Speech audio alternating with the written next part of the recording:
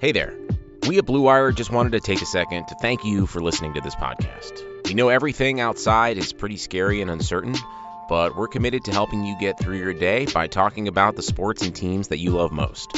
If you're looking for more great podcasts to distract you, check out BlueWirePods.com. Thanks for listening. Enjoy the podcast and stay safe.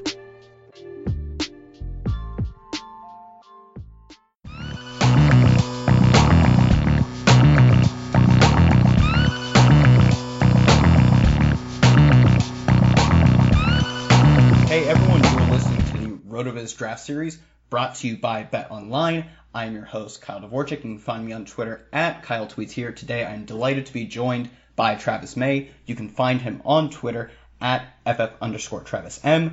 Travis, thanks for joining me. How's it going? We've got maybe one of the more fun, outside of tight end, which I just recorded with Neil, the other positions are fun for Dynasty League. So are you excited to get into the running backs? Man. And thanks for having me hop on here, I'm always good to talk some rookies, talk some running backs, especially in a fun year like this that we were kind of looking forward to. Yeah, it's super interesting. I'm in I'm in enough Dynasty Leagues that I see a handful of teams that have for multiple years just tanked for this draft. They're like, I don't like the way my startup went. I botched it year one. I'm not tanking for next year. I'm not tanking for the year after that. They were tanking specifically for this draft. And I hate to say, it feels like that strategy has a lot of merit now that we're coming up on it. Before we get into it, I just want to remind everybody, if you don't already have your RotoViz NFL Pass, now is a great time to do it. Just an incredible amount of tools and content coming at you for the draft.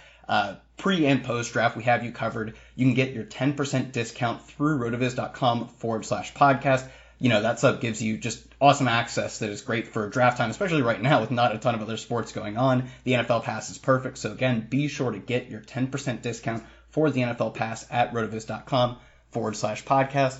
The first of those tools, which is a very useful and handy tool to have, is the RotoViz Scouting Index. It just aggregates a handful of different websites that are doing scouting and tells you who the scouts like, who people who watch the film like most. And I think one thing I saw, this might have been Amico's, in his modeling before the draft. This is a great proxy to know how NFL teams are going to view these players. It is a good proxy for draft capital. So the first of these players who seems pretty much the consensus in mock drafts to be the top rookie running back, DeAndre Swift. There are a handful of, between Swift, Dobbins, and Taylor, a handful of options to go as both the top running back in rookie drafts and the top running back in the actual draft. So is Swift your first option? And what is there to like about Swift? Just tell me a little bit about him and what you think makes him a guy that the scouts love so much. Well, I think it's easy just when you watch him, he kind of jumps out at you just because he's got a few really fun moves that he kind of repeats. He's got his dead leg juke. He's got a fun quick spin. He's got a pretty much fast, I would call it his deciding step. I think a lot of people that love to grind the film love his first step. Once he knows where he's going, he gets to where he's going quick with that decision making. So I think a lot of people love what they see with Swift from a film standpoint. Obviously, he didn't blow it up as far as production goes like a few of the other running backs in this class. But that's not really what Georgia has been doing, really giving the reins to just one running back in the past really several years. I mean, with Nick Chubb and Sony Michel and then Elijah Holyfield and DeAndre Swift. Swift really did kind of take the reins a little bit more so this year because they didn't have such a prominent second option to go with thanks to the injury of Zamir White, or Zeus as some call him. But DeAndre Swift, I mean, even when he was a true freshman, he was catching more balls than even Nick Chubb or Sony Michel were on the same team, even though he was the running back 3 back then. But he's done a lot of good things for a very long time.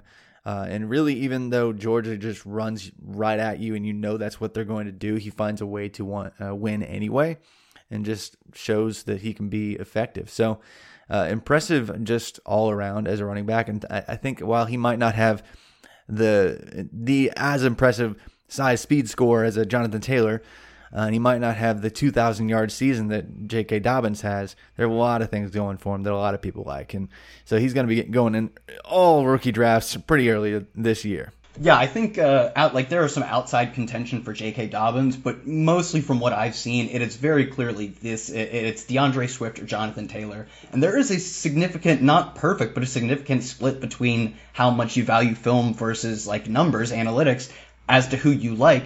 I mean, for me personally, for literally everyone making the rankings at Rotoviz, this is very funny. You look at Blair Andrews, Curtis Patrick, Dave Caban, all the way down to Siegel and Calkins. Everybody has Jonathan Taylor 1, but then J.K. Dobbins actually comes up as 2, interestingly, DeAndre Swift at 3. I want to know where you fall, and I do think like Swift is a very interesting player in that he parallels somebody from last year's draft, Josh Jacobs, in some sense very well, especially anecdotally. You can say he plays at an SEC school that is just a running back farm, and yeah, he didn't get the opportunity to utterly dominate his backfield, but he was productive, and most importantly, it appears as though Swift, like Jacobs, is going to have the draft capital backing him, and that's, at the end of the day, that is going to be our biggest indicator of what he's going to do at the NFL level, especially in terms of volume, early career volume. Not only that, I think Swift is in that mold in the sense of he was never the like unquestioned bell cow at his own school, but he basically does a lot of other things better. Like Jacobs was notably an awesome pass catcher. That's one of the skills he brought. His college target share was not anything like that of DeAndre Swift, who's got over a 10% college target share. That's the 75th percentile. He didn't dominate. He only had a 35th percentile dominator, but he was massively efficient. He over 6 college yards per carry. That's above the 75th percentile. It shows me that he can easily be more efficient with the increase in volume. You kind of get that seesaw of,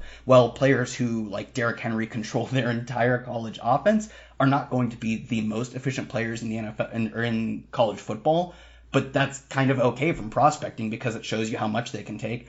His yards per carry, DeAndre Swift, tells me that he could have taken on much more volume and still been very efficient. His 40-yard dash, 4.48, is great. His burst score based on his vertical and broad jump, the 62nd percentile. He basically checks all of the boxes I want a guy to check outside of College Dominator. And for me, the assumed draft capital, he is easily the betting favorite right now at any sports book you go to go as the first drafted running back.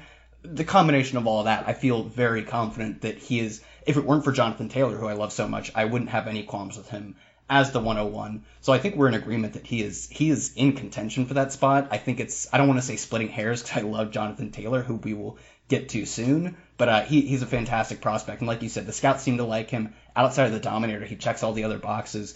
Just overall, like, does everything other than the Dominator you could possibly want, and the draft capital is going to seem to back that up. So now we have second. Second, in fact, is not even Jonathan Taylor, who everybody at Rotoviz seems to love, J.K. Dobbins. So you want to tell me a little bit about Dobbins and why maybe people are taking him over Taylor or mocking him over Taylor?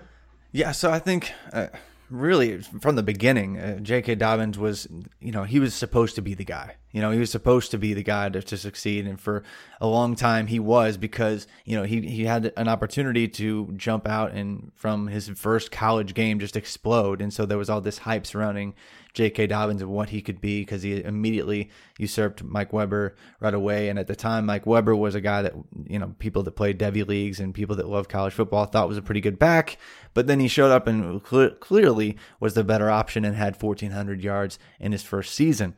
Now, I know Jonathan Taylor also exploded and had a crazy dominant season, but that wasn't anything new for Wisconsin backs. And so I think for a long time, it was the pedigree of Dobbins and really his high school athleticism. I mean, looking back to I know it's measured differently, but he had like a 40+ inch vert, ran a really, really quick 40, I think 4.45 in high school. Verified, that is, and so there's a lot of hype surrounding him for a lot longer, and so I think there's plenty to like with him, and he went to the school that happened to go to the playoff, and so there's all this hype surrounding him just even further and longer than there was with Jonathan Taylor, because Wisconsin they're always good enough to kind of act like they're in it until they face a really tough team, and so I think just because there are certain narratives surrounding Wisconsin and Wisconsin backs, and I think a lot of people just still like rating Dobbins over him, even though we didn't get to see Dobbins and really, frankly, impress most likely anyway with Dobbins at the combine. He came in a little bit lighter, I guess, but with him, I think we already know he's super athletic. We already know he can catch the ball. We already know that he can do a lot of things, and he's got the pedigree. So if he gets the capital, it seems like a no-brainer. So I think for some people, they like that. But Jonathan Taylor has the just otherworldly size speed combo, and he answered all the questions in his final season at Wisconsin with the receiving. So I think the closer people look at the profiles, they realize that it's probably Taylor. But I get if you're just looking from kind of a 30,000-foot view, it's like, oh, Dobbins is the clear answer given the pedigree. Yeah, so I guess like we are sort of building to this peak of Jonathan Taylor Valhalla. I mean, you and I and everybody at RotoViz, like all of I mean, truly some of the sharpest people in the industry at RotoViz are all picking Taylor one. So we are building to that Valhalla. But before we get there, maybe we should talk about generally what are you looking for in a prospect, and I'll espouse that after you do. But what are you looking for in a running back prospect? Why is it? What are we so excited to get to about Taylor that is a truism across all prospects that we like? What do you like in any prospect, not just Taylor? Well, in any prospect, you want. I mean, no one has a perfect profile, right? But you want them to show that they can carry the load in a backfield, and you want them to be a certain weight and a certain size speed ratio, and you want them to have the draft capital. But when they have just about everything, and they have the receiving profile, they have the efficiency across really extensive volume that's just impressive. Even, and like I said with Swift, it's like when a team knows that you're going to run it right down their throat and they can't do anything about it anyway.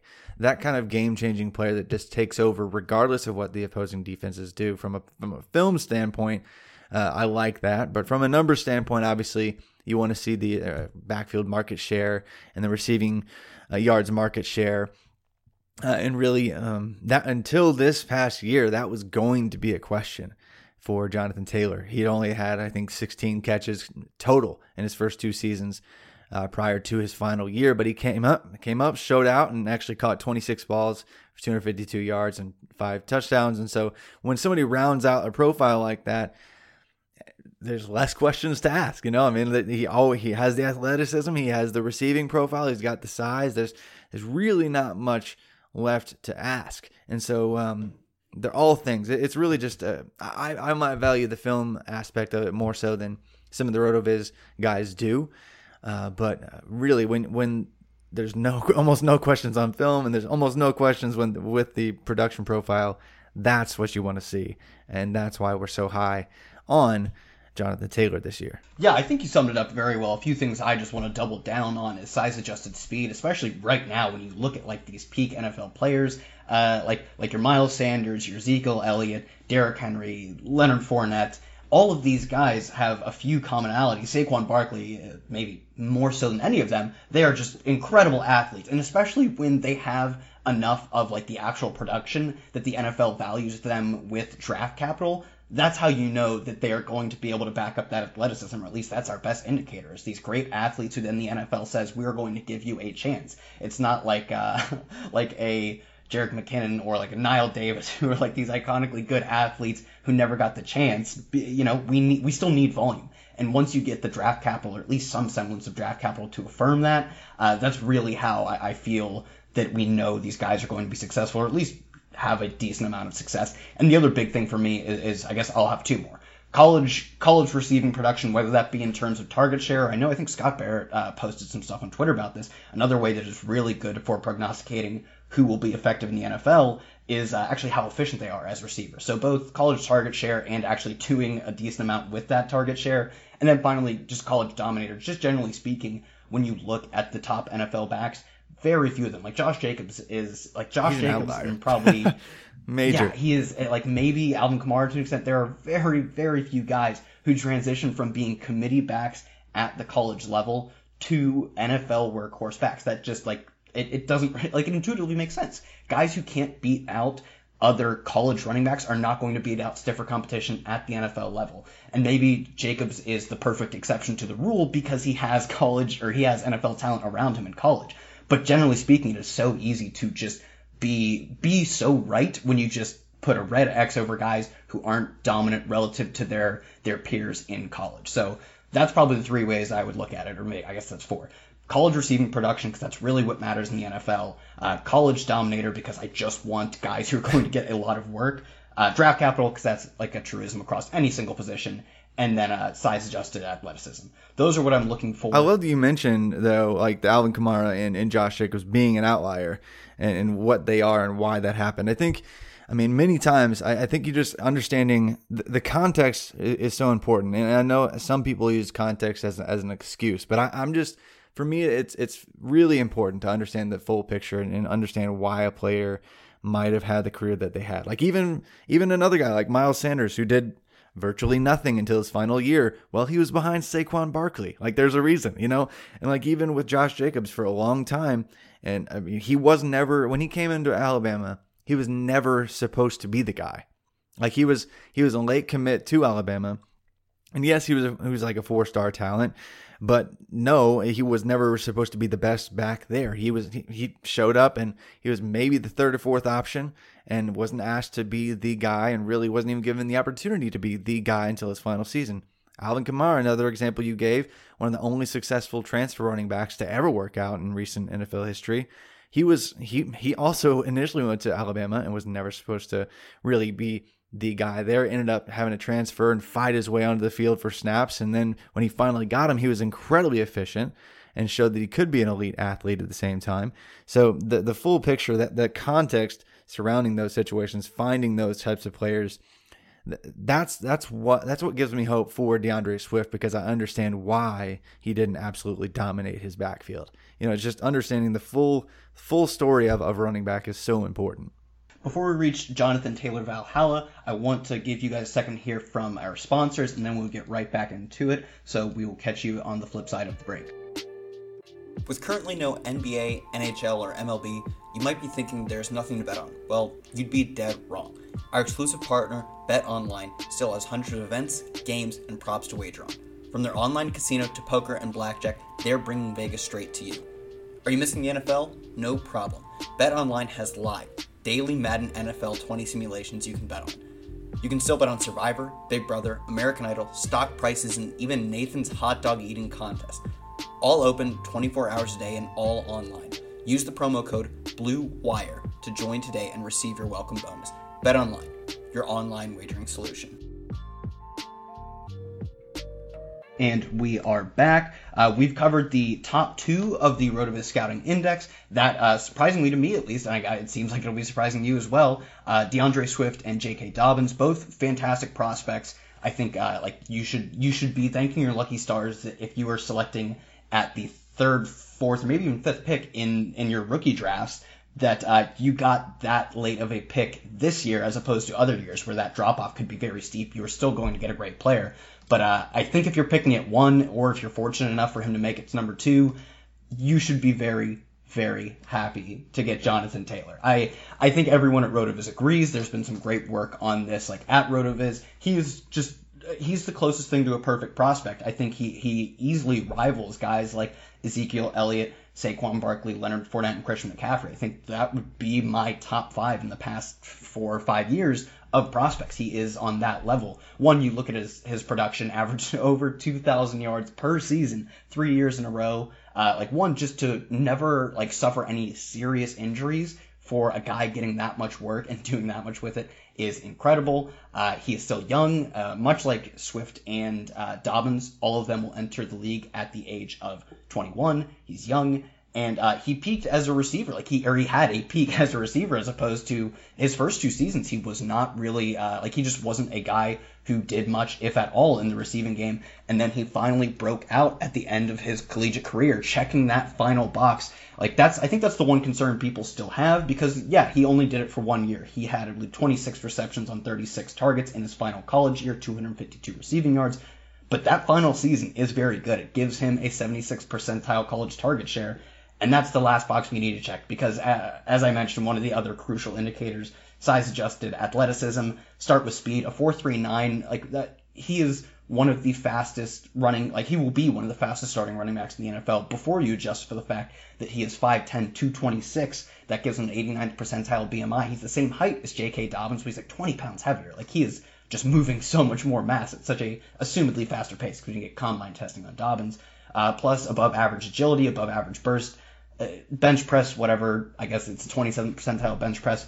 Every smarter than me person who has built models to understand how athleticism impacts running backs has shown that bench press means nothing or next to nothing. So, I think he is very close to a perfect prospect. I guess you should start, what flaws can you find in his game? I mean, there's not a whole lot. I think if there's anything early on, I think there maybe be some hesitation to hitting a hole that's not wide open. And if you watch Wisconsin, there's a lot of wide open gaping holes because Wisconsin, they groom offensive linemen to dominate in the run game, and that's just kind of how they win. That's how they've won for 10 years, and they're going to do that for another 10 years. So I think it'll be interesting to see how he does when he has less space to maneuver with, because he can run over people, he can run around people, but that stop and start elite agility, I'm not sure that oftentimes really showed up just from just raw film standpoint. And really, if you look at his agility drills, they're very average for a back. And obviously, with him being a bigger, thicker back, he's not always going to be the most agile, kind of tiny Darren Sproles agility. It's just impossible to ask of a player. But I think that those are, if you're going to nitpick, those are the areas that I might have questions on. But from just a raw profile perspective, there's virtually nothing.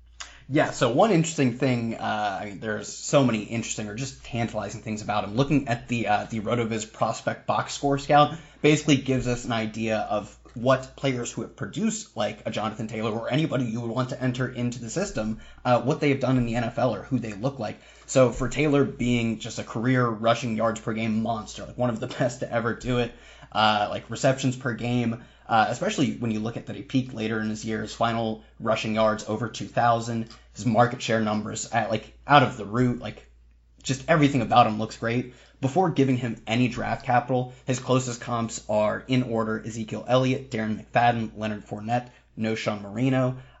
Then when you go down the list, you get Melvin Gordon, Todd Gurley, and Christian McCaffrey. An older school one, Jonathan Stewart. It is just littered. And the interesting thing is that it seems rather likely that he doesn't get into the first round. Most of the mocks you'll see have only one running back, and that's DeAndre Swift. He could be an early round 2 guy, and when you give him early round 2 capital, one name that comes up even as he pushes his draft capital later in the second round is Dalvin Cook. I do think he, in terms of usage, that could be something we see, just the all-around skill set, maybe not as much, or a Joe Mixon especially. He might go to a team that is just not very good, but still just gets so much work. Just doesn't get that that same pedigree of a Leonard Fournette, of Ezekiel Elliott. When you watch him and when you see the numbers, who do you think he looks like, and what do you think of, how do you be reasonable projecting this guy, especially if the NFL says he's more of a second round pick, he's more of that Joe Mixon class of running back and not quite, or even Dalvin Cook, not quite Leonard Fournette, Christian McCaffrey, Saquon. He's not that bluest of blue chips. How do you project a guy who we love so much, but the NFL says, good, not great? Well, it's I think everyone thought that Darren McFadden was going to be the good and great type player. I mean, just with his draft capital being early first round years ago. But it's they saw him not work out and be perfect, and then Jonathan Taylor comes in and kind of looks like that, and really could be a better Darren McFadden. I think if things really work out for him, I think that's the kind of player that I see. Him, I mean, in fact, if you do enough, I'm sure you can probably get it to look pretty close, especially if you give him, back in day one capital with the box score scout. I know I've done some finagling and found some fun comps myself, but I think McFadden looks a lot like him quite a bit. They look like each other. If Jonathan Taylor had the capital, I bet they'd be right there side by side. Especially early first capital, I think they'd be right there side by side. And so I think the NFL, they need to just come around and realize that Taylor really doesn't have much questions. But I think he's a better Darren McFadden for me. Yeah, I think one thing, especially going into the future, I'm not sure if we're quite there yet, or at least making these wide sweeping changes. One thing we'll have to think about going into the future, though, is the NFL is undoubtedly getting smarter. It is a painfully slow process. We are still, I feel, many years, if not decades away from anything close to what we'd consider optimal football, both in terms of on-field play, decision making and GM level decision making. But as we go through the years, a high second round pick will not be the same as it was a few years ago. A late first rounder will mean a lot more than it did in the past few years, because the NFL is realizing that these running backs, while we can all agree, like Jonathan Taylor could eat me alive with his athleticism. His biceps could crush my skull, and then he could snort my skull dust. But that doesn't mean what he does is necessarily the most valuable in the NFL. It is borderline replaceable even.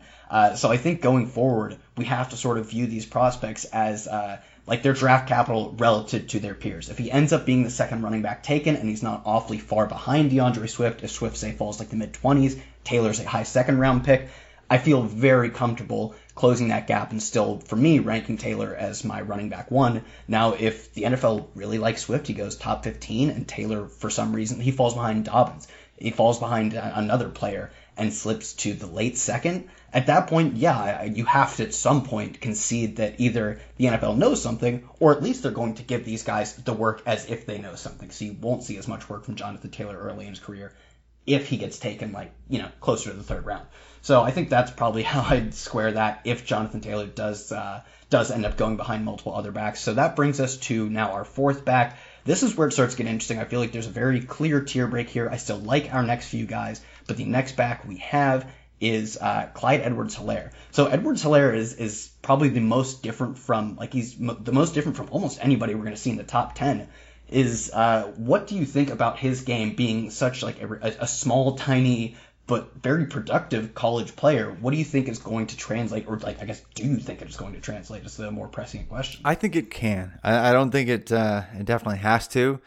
And really, we say he's a really productive back, but he really was only productive for a year. He was kind of getting there in 2018, and I commend him for sticking around, because I think a lot of people, when they're not given the reins and they're not supposed to be the guy, they transfer. But he didn't. He stuck around and saw what it could be with the offense and Joe Burrow and all the high-flying receivers and everything around him that really set him up to be in a perfect situation to succeed, to just ride the coattails of one of the best college football seasons we've ever seen and might ever see with the 2019 LSU season. So I think it's great. I think he's fun because, unlike that agility, that short area quickness, to use the just term that should probably go away forever.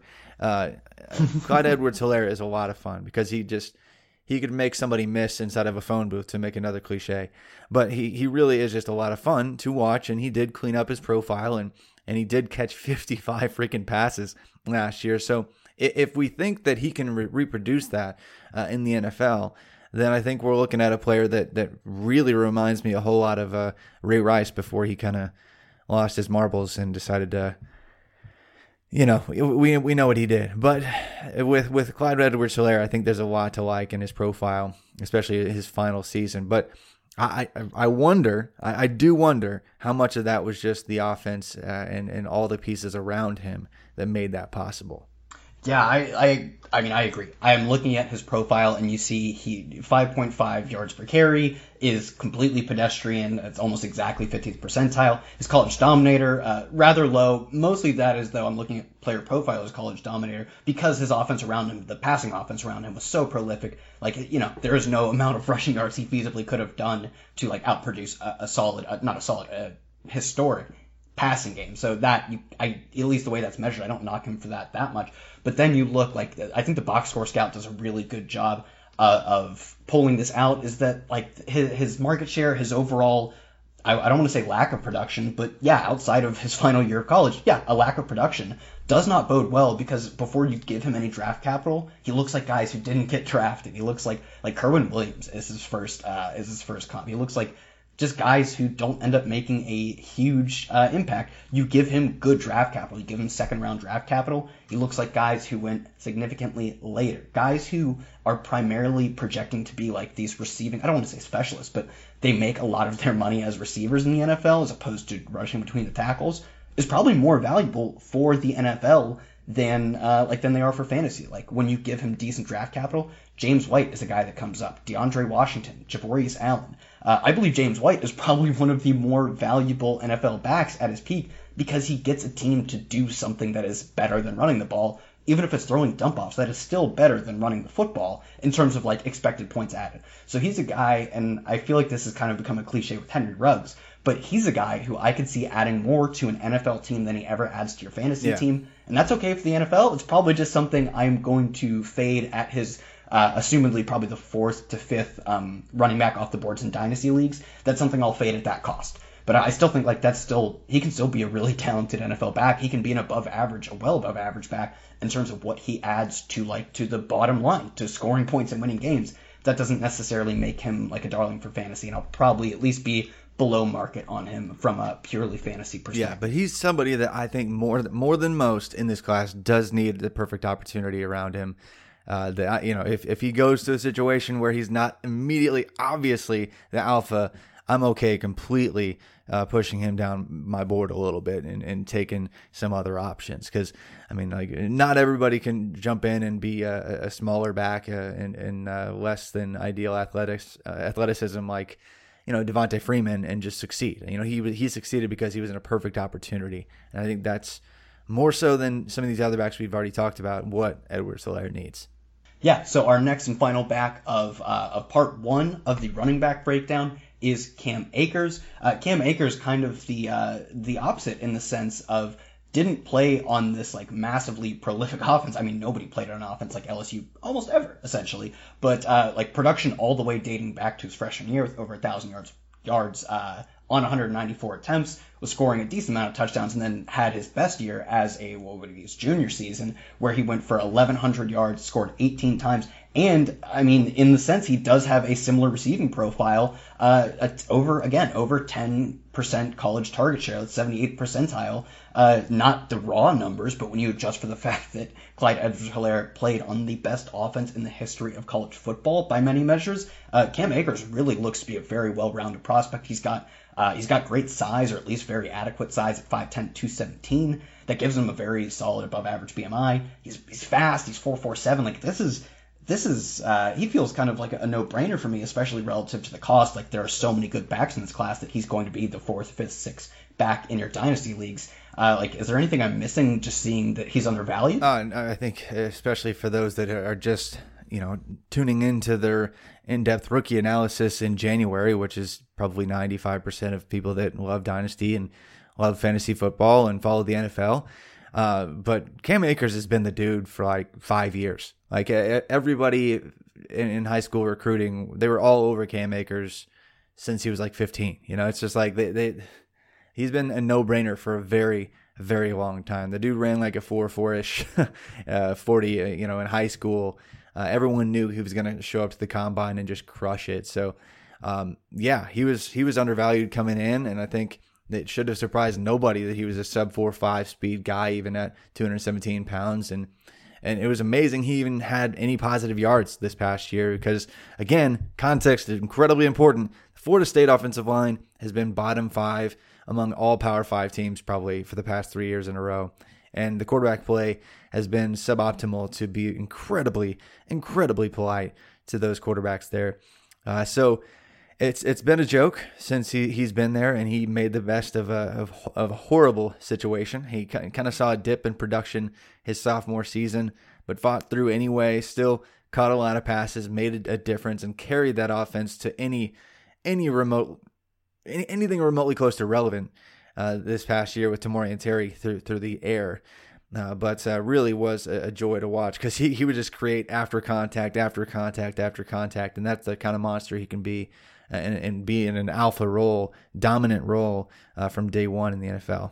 So that will bring us to our close for the first half of the breakdown of the running back position. But stay tuned. The next episode will be probably running back 6 through 10, and then just some guys that we feel, even though they didn't make the top 10, are guys we are interested in. And as much as I love Jonathan Taylor, and I think DeAndre Swift could have been the RB1 for me personally in other classes, J.K. Dobbins has a lot to like, Cam Akers, these guys are all, at least I would predict them all, maybe not Clyde Edwards-Helaire, to be instant impacts from the day they are drafted or from the day they take the field. You know that. I know that. If I'm trading with you, say, Travis, you have the second overall pick in our dynasty draft, I'm not gaming the system by trading for that second pick from you. We both know this. We're both working on the same information. Yeah. Where you're going to make your bread in this draft is picking out from the tier 3, tier 4 guys who you think is going to break out. Like the guy who owned David Johnson 2 or 3 years after he was drafted, he's the guy winning championships as much as the guy who took Leonard Fournette 101 made a solid pick. It's fine. You and I both know he was going to get a lot of carries and be productive in some way. So this is really where you can make your bread. So for myself, for Travis, we will catch you on part 2. Everybody, thanks for tuning in. You can find us on Twitter at Kyle Tweets here for myself and at FF_TravisM. Thanks for tuning in.